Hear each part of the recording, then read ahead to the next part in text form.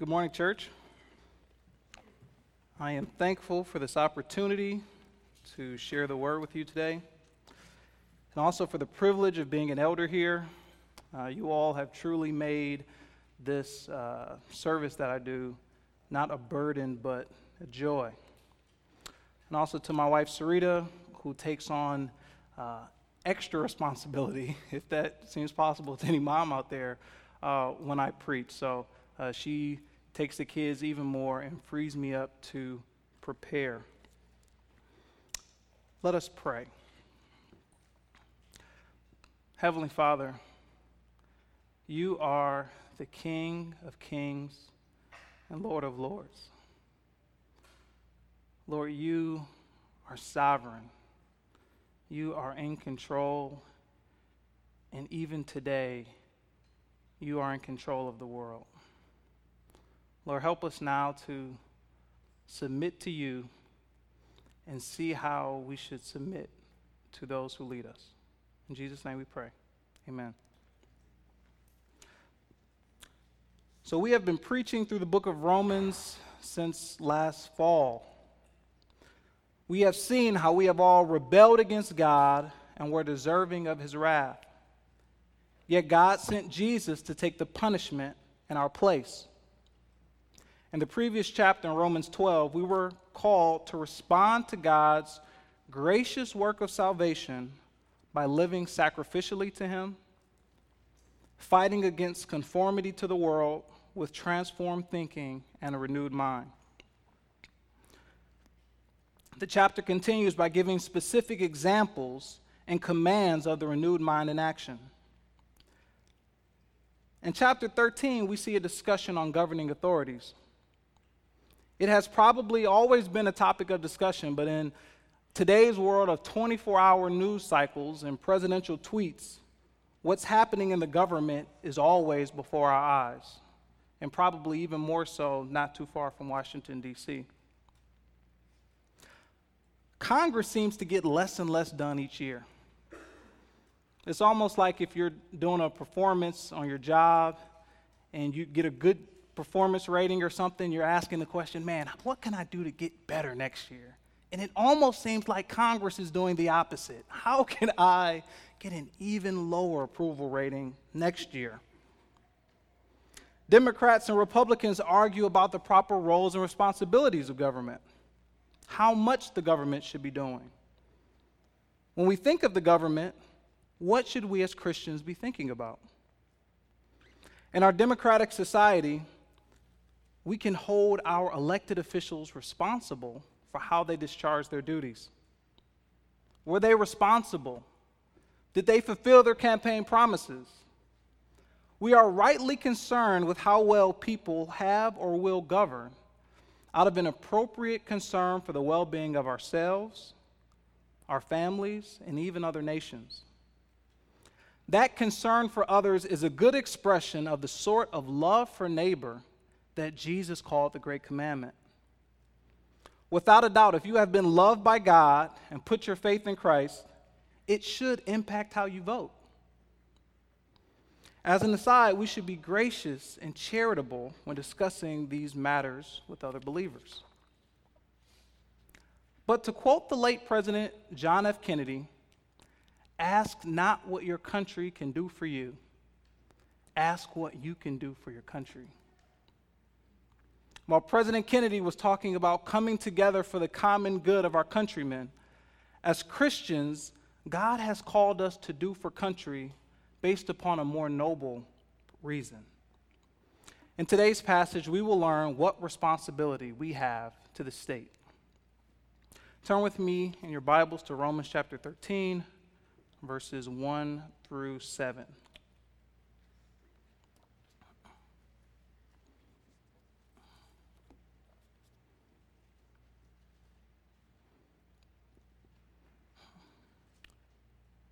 And it reads, "Let every person be subject to the governing authorities, for there is no authority except from God, and those that exist have been instituted by God. Therefore, whoever resists the authorities resists what God has appointed, and those who resist will incur judgment. For rulers are not a terror to good conduct, but to bad. Would you have no fear of the one who is in authority? Then do what is good, and you will receive his approval. For he is God's servant for your good. But if you do wrong, be afraid, for he does not bear the sword in vain. For he is the servant of God, an avenger who carries out God's wrath on the wrongdoer. Therefore, one must be in subjection, not only to avoid God's wrath, but also for the sake of conscience. For because of this, you also pay taxes, for the authorities are ministers of God, attending to this very thing. Pay to all what is owed to them, taxes to whom taxes are owed, revenue to whom revenue is owed, respect to whom respect is owed, honor to whom honor is owed. So the author's big idea here, submit to the government because they are God's servants for our good. I just finished seminary, so no matter what passage I preach from, I can always find 3 points. The first point, submit to governing authorities, for their authority is from God. It says, let every person be subject to the governing authorities, for there is no authority except from God, and those that exist have been instituted by God. So the governing authorities and submitting to them. First, we see the scope. Let every person, rich or poor, young or old, Jew or Gentile, everyone is to submit to the government. No one is above the law. Submission is not a new concept for Christians. Slaves were called to submit to their masters. Children are called to honor and obey their parents. Wives are called to submit to their husbands. And we as members are called to submit to our church leaders. Now, kids, you may think that being an adult is great because you can finally get to do whatever you want, right? You're like, man, I get to be 18. I have the car, I have some freedom, can do whatever I want. Well, this passage, along with many others, and the experience of every adult that you could ever talk to, show us that God has ordered the world in such a way that no one is their own boss. No matter where you turn or what you do, someone is in charge of you. Everyone in one sphere or another is called to submit. And we are called to submit to governing authorities. So in our context, the government is lawmakers, the laws themselves, and law enforcement. Government executives like mayors, governors, the president, and also the courts. Now, this next point is foundational. There's no authority except from God, and those that exist have been instituted by him. Throughout most of human history, who was in charge was determined by birth in a certain family, military might, or unrivaled wealth. So it is a great privilege that we can take part in selecting many of our government leaders. But even if the senator, governor, sheriff, or president we supported doesn't get selected, we are still called to submit to whoever is in that position. Why we submit is important, though. Our motivation for why we do things matters. We don't respect and submit to the government out of mere reverence for our founding fathers or our great love for the Constitution. We respect the office and submit to whoever is in charge because God has put them there. Government leaders didn't rise up while God was sleeping or otherwise occupied. We know that God never slumbers or sleeps. He is always watching, always awake, always in charge. He is sovereign. Whatever authority anyone has is by God's design. Regardless of how out of control the world may seem, despite the terrible effects of death and destruction brought about by sin, God is in control and is over all. Any other authority that there will ever be still falls under his jurisdiction. Now, Romans 13 is not the only place in the Bible that recognizes God's sovereignty in selecting rulers. Acts 13, verse 22, summarizes the transition of power from Israel's first king, Saul, who was killed in battle, to the second king, David, by saying simply, God removed Saul, and made David their king.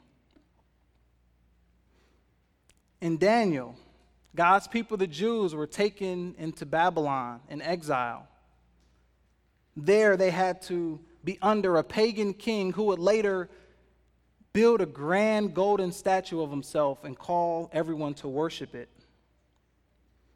Even in Babylon, as one of the king's wise men, Daniel, in chapter 2, verse 21, tells the king that God removes and sets up kings. A very famous example in John chapter 19, verses 10 and 11. Pilate, the Roman governor over their area, is questioning Jesus as he determines whether or not to punish him.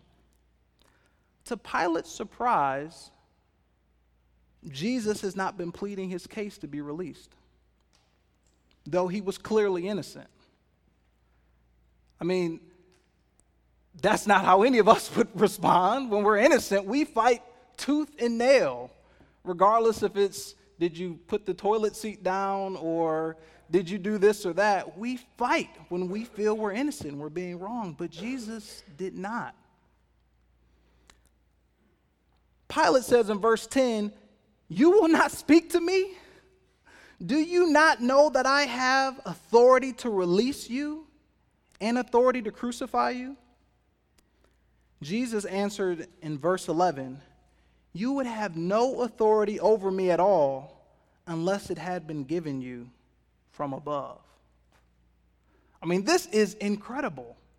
Jesus, God himself, the creator of all, who created Pilate, who is now being threatened by Pilate. Pilate could crucify him.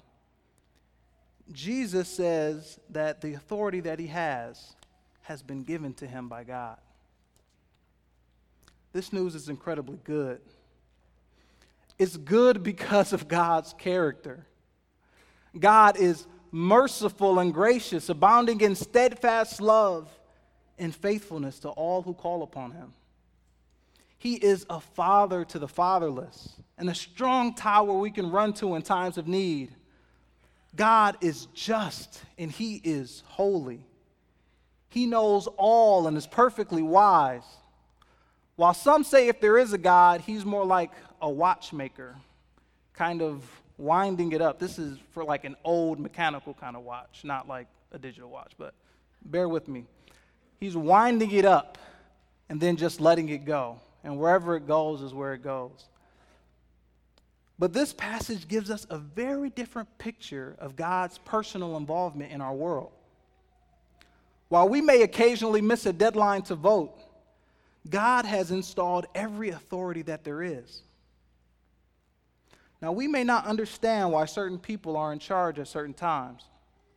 As a matter of fact, that's probably how we feel most of the time. But we can rest knowing that God has a plan and a purpose for that person being in charge at this particular time. Now, God is in control regardless of who's in power. Democrats, progressives, conservatives, liberals, Republicans, libertarians, independents can all be used. We can spend so much time hand-wringing over who's in charge or who's going to be in charge that we can completely overlook how we are to behave toward whoever is in charge. We can't control who's in power, but we will be judged on how we relate to them. What makes us different from the world is that we submit ourselves regardless of who's in charge, because we know who ultimately is in charge. Verse 2, to resist them is to resist what God has appointed. Now, just as it's incredibly good news that God is in charge and God put them there, if you are to resist the authorities, it is terribly bad news for you. Since God has established and instituted whoever's in charge, when we resist the authorities, it is not simply an act of rebellion against government authority, but ultimately a rebellion against God's authority. This doesn't mean that every action that the government does is right or has God's endorsement. This is a very important point, and it's one that's obvious. And we must resist if someone tells us to do what God has forbidden. Like when they told Peter and John to stop telling people about Jesus. We must say along with them, we must obey God rather than men. But apart from those times where government is telling us to sin, we are to comply to what they say. As followers of Christ, we should not be the ones looking for an excuse to break the law and rebel against the authorities. If we're honest, though, this is rarely why we want to ignore or resist the authorities. The government doing something wrong, listen, is not why you're mad at the police officer for pulling you over for only going 10 over the speed limit. All sin is at its core rejecting God's authority. When we sin, we defiantly ask like Pharaoh in Exodus 5:2, "Who is the Lord that I should obey his voice?" And if we are so bold that we would disregard God's authority, it's no wonder we would bristle at the government trying to tell us what to do. We are a fiercely independent people. I reiterate that we should be skeptical of the nobility and correctness of our opposition to governing authorities. My wife Sarita brought this up to me last week. They did a summer study on contentment, and they were talking about, in that book, our first parents, Adam and Eve. Now, Adam and Eve were made without sin. They were perfect. They lived in the perfect environment. As husband and wife, they had a perfect relationship with one another. They were innocent. They had none of the baggage that we have, none of the sin, destruction, corruption. They didn't have to sin. They also had perfect communion and fellowship with God. Yet even with all of those advantages over us, they still chose autonomy over submission. Let that be instructive to us, to think that everything we do is because we are right and we have the right point and government is wrong. We are a people who likes to reject authority. We like to do what we want. Those who resist will incur judgment. God does not turn a blind eye to rebellion. Resisting who God has instituted will result in judgment. And we'll see this developed a bit more as we continue on. On to point 2. Do good because the government serves God by commending good conduct and punishing bad conduct. We see this in verses 3 and 4. For rulers are not a terror to good conduct, but to bad. At the very least, when you're doing good, you don't have to fear the authorities. You'll be at peace with them. So think about apps like Waze, right? So if you've ever used the app Waze, one of the benefits of Waze is it's kind of crowdsourced. So if there's construction ahead or something like that, then you can get additional information to help plan your route. It also tells you where there are speed traps, where police officers are. The idea is if you have that or if you have a radar detector, you can speed as much as you want and have a more leisurely drive because you know you can slow down right before the police come, right? So it's like a much more advanced version of seeing them up ahead and kind of stepping on your brakes. But do you know what's even more relaxing? Trying to drive the speed limit. It is an incredibly relaxing way to drive. When a police officer has their lights on and driving behind you, you aren't thinking, oh no, is it me again? No, you're like, oh, okay, here's the police. Serving and protecting. I'll move out of the way. Put on my blinker, right?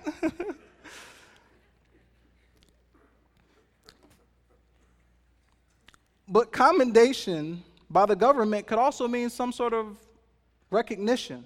It could be like the Medal of Honor, which is the highest honor in military service. It recognizes U.S. military service members who have distinguished themselves by acts of valor.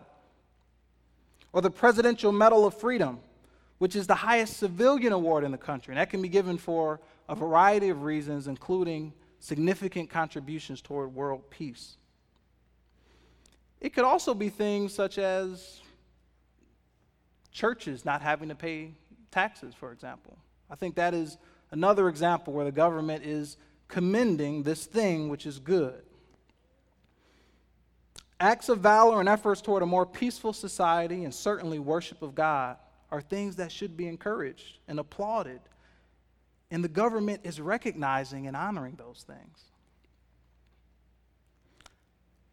Now, the government also serves God by punishing wrongdoing. It says in verse 3 that they are a terror to those who do wrong. It also says that the government doesn't bear the sword in vain. So while we as individuals don't take vengeance, the state can and does avenge on behalf of God to the benefit of society. Now that may be a jail term or something like that, but it could also certainly be capital punishment. Now, what's interesting is that in bearing the sword, the state is said to be carrying out God's wrath on the wrongdoer. Now, you may ask, particularly if you aren't a Christian, why is there this talk of wrath? Why is that relevant? Why does that matter? Well, think of this example. I use this often when I'm sharing the gospel.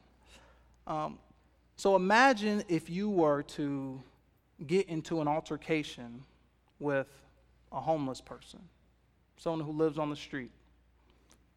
The argument got heated, and you attacked this person. You felt like you had a good reason to, but you attacked them. What would be the repercussions of that? I mean, maybe you would be arrested. Maybe, depending on where you are, no one may even bat an eye.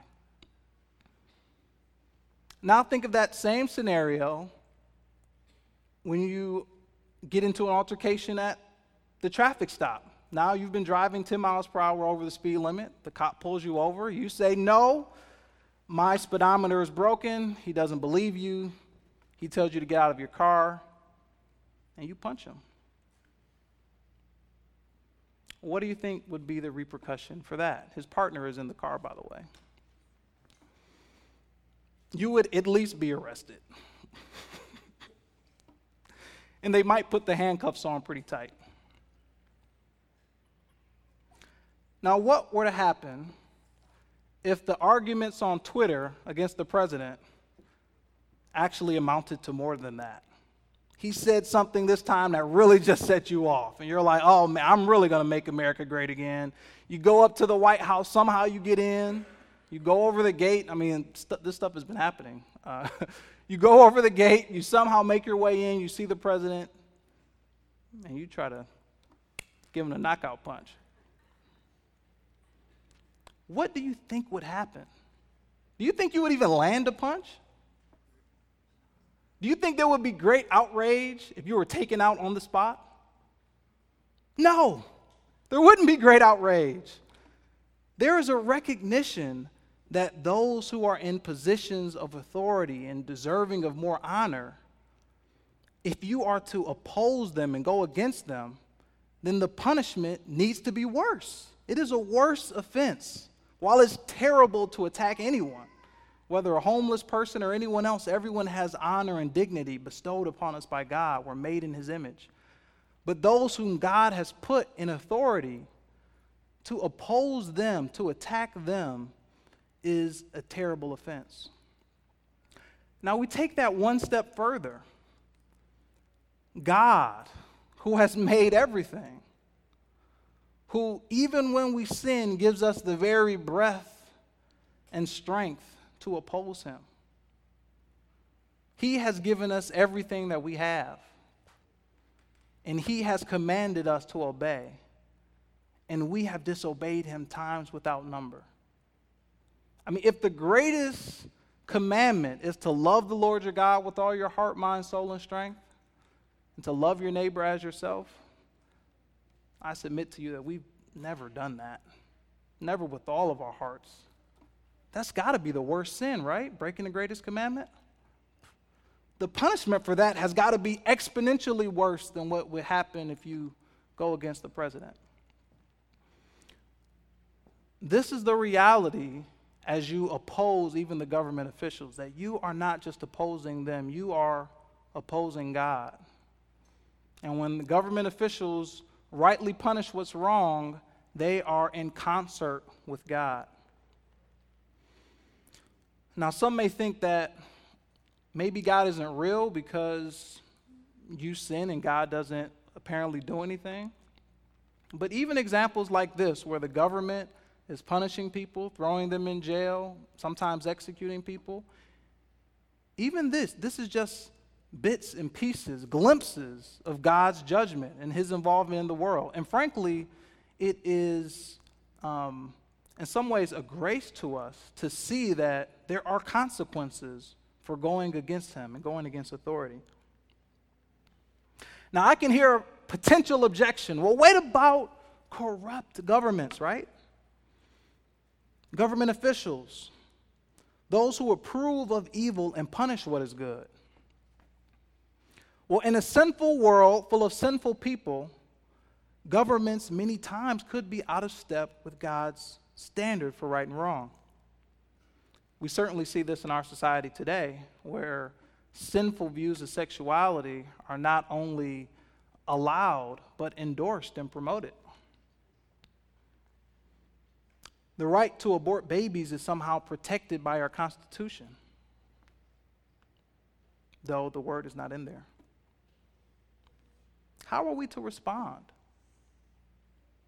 And how does this compare to prior times? Maybe things are really as bad as they've ever been, right? Well, Paul was aware of that reality. He lived in a society where they were literally given the command to worship Caesar. They would go around and they have these incense. The Roman soldiers would come around and it's like, hey, it's time to do your little Caesar worship now. Come on, Caesar is Lord. Come on, do it. This is the society that he lived in. Paul was also aware of Jesus' mistreatment by the authorities. The religious and civil leaders at the time conspired to release a murderous insurrectionist and to crucify the most innocent man there ever was. They committed the most overt expression of commending what is wrong and condemning what is right. But amazingly, God used the most terrible evil ever to bring about the greatest good ever. We would not be here if that terrible evil had never happened. He used the ultimate rejection of him to fulfill his purpose for his glory and ultimately our good as well. We also recognize that the ultimate commendation or punishment comes from the Lord. The one who was treated unjustly, Jesus, now has become the judge of all, and his judgments are perfectly right. Amen? Now, even in our fallen world with sinful leaders, God uses governments for our good. Now, have you heard of the movie The Purge? Now, there have been multiple. There have been multiple versions of this movie, and the idea is, you know what? Hey, things are bad. Everyone's got pent up rage. So just, certain time of the year, it's just cleansing to just have no law enforcement. Everyone just do whatever you want for one day, and then we stop. But for one day, you can just do whatever you want. That is the world without government. It is anarchy, violence, and unrestrained evil. God uses governments to maintain order and punish wrongdoers. So do good. Listen to them. Submit to them.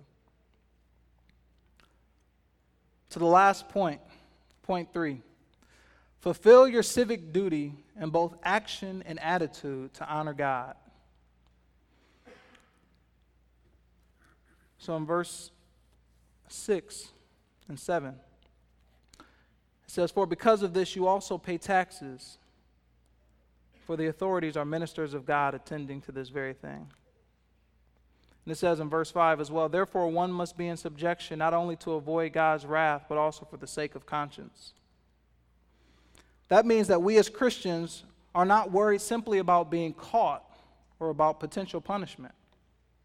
We worry about what is right and wrong and whether or not our actions are pleasing to God. And this is not just limited to how we relate to the authorities. Clearly, this is all of the Christian life. We wonder, what does God have to say about this? And that is what we as Christians strive to do. The Roman Christians were already showing their submission by paying taxes. It is good to pay taxes. We pay them because it funds the government so that it can serve God's purposes. Now, I can also hear another objection. Well, what about when the government would misuse the money to support things that God would condemn? That does not excuse us from what God has commanded. If the Roman citizens, the Roman Christians were paying taxes to support the idolatrous worship and part of Caesar, then certainly we don't have an out. Christians should not have to be tracked down by the IRS. We shouldn't be waiting for them to come and get us and taking the money out of our cold hands. We should joyfully give the money to support what God has instituted. Now, we pay taxes, we also give respect and honor. Now, this is harder. While taxes and revenue are simple actions that can be done devoid of feeling, giving respect and honor forces a heart check. If anyone has ever been a child here, which all of us have, then you know you are told to do something by your parents, and there are times when you do it. Maybe they tell you to sit down, and you say, well, I'm sitting down, but I'm standing up in my heart. I'm doing what you say, but I don't like it. I'm going to show you I don't like it, and I'm not going to give you the respect that you deserve. And as parents, that is infuriating, because you know that is not the standard. It's not just do what I say, it's do it when I say with a respectful attitude. That's what God commands. And that's not just applicable to parent and child relationships, but applicable here to our relationship with the government. The consequences to failing to pay your taxes are obvious. The IRS almost never loses a man. They'll always catch you. But if we're disrespectful on Facebook, there may be no immediate consequence except fallout from your Facebook friends, unless maybe you have a TV show or something. So there may be some fallout through social media. But in general, there's less fallout. Since this reflects a heart attitude, respecting and honoring, we know God has appointed the government, and we know that we are called to honor them, and we must ask for help to do it, frankly. It's difficult. And in our culture where dishonor is cultivated and disrespect flourishes, we have to ask God to help us. I think of Mark chapter 12, verses 13 through 17.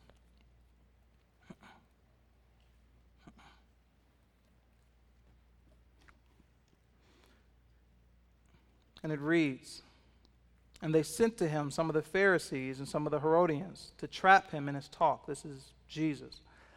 And they came and said to him, Teacher, we know that you are true and do not care about anyone's opinion, for you are not swayed by appearances, but truly teach the way of God. Is it lawful to pay taxes to Caesar or not? Should we pay them or should we not? But knowing their hypocrisy, he said to them, Why put me to the test?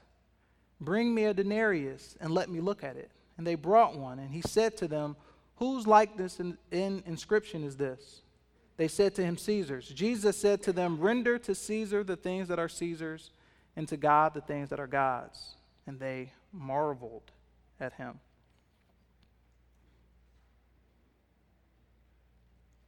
Paul echoes Jesus in saying that we are to give to the government what they are owed. But we owe God our whole lives, our very existence. And if you're a Christian, you owe him your salvation. What does it profit a man to respect the government and lose his soul? We are called to submit ourselves to God. We are to turn away from sin and embrace Jesus. The answer to this command is not to pull ourselves up by our bootstraps and try harder. It is to recognize the futility in simply trying harder to change your heart. Instead, is to admit our defectiveness and insist upon God for help. And he has sent that help in the form of Jesus. In conclusion, though the government is used by God and is his servant, they can only do so much. Some crimes go unsolved. Some officials really do worry more about themselves getting reelected than about their constituents.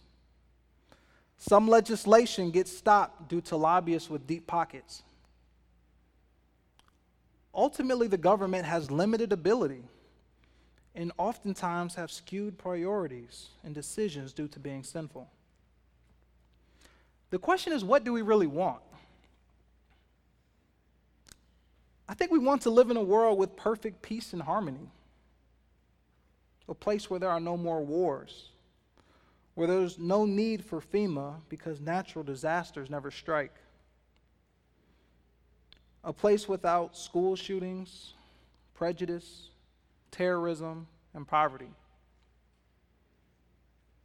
A place where the elderly live and are respected and provided for. A place where God is revered and his worship never ceases. We also want a leader who is perfectly wise, compassionate, powerful, just, and relatable. We will never have that in this life. Even if we elect all the officials that we want. I mean, you pick the perfect slate. We stack the courts, we stack the local governments, down to the principal at your elementary school. Everyone could be stacked just as we want, and it still wouldn't be this. But in the new heavens and new earth, we will. That is a place where death and sadness is gone, and the Son of God wipes away every tear. Where we no longer have to tell others about God because everyone already knows and loves him. A place where Christ himself provides all the light that is needed. Jesus told Pilate that his kingdom was not of this world. Frankly, this is not the Christian's home. We are in the world, but not of it. We will never quite fit in. We will be misunderstood, and our customs will seem foreign. The culture at large will never adopt our ways. But that's okay because we aren't setting up a kingdom here. We aren't called to bring heaven down to earth. We are here as ambassadors of a greater kingdom, showing people what that kingdom is like and inviting them to submit to the greatest king there ever was, who was offering not just amnesty, but sonship, adoption. The beauty of the kingdom of God is the entrance fee for citizenship has been paid for. There are no caps. If you are not a Christian today, please take heed of these warnings. And if you are a Christian today, marvel at what God has done and thank him for setting up a government that allows us to live in a peaceful way. Pastor Adam was right earlier when he mentioned praying for the government officials. This is a right response, knowing the responsibility they have and knowing their limitations, and many times their glaring limitations. It is right to pray for them because that will help bring peace in this world and allow us to continue to follow Christ in an unfettered way.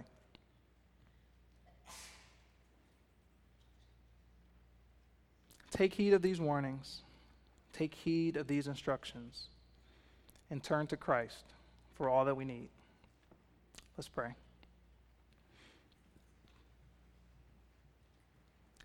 Heavenly Father,